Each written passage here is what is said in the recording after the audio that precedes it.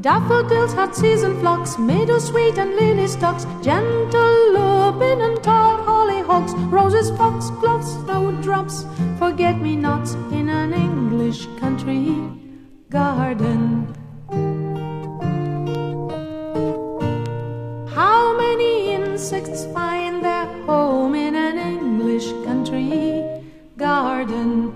I'll tell you now of some I know, and those I miss I hope you'll pardon. Dragonflies, moths and bees, spiders falling from the trees, butterflies sway in the mild gentle breeze. There are hedgehogs that roam and little gnomes in an English country garden.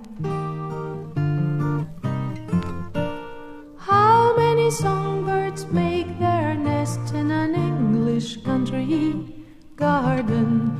I'll tell you now of some I know, and those I miss I hope you'll pardon.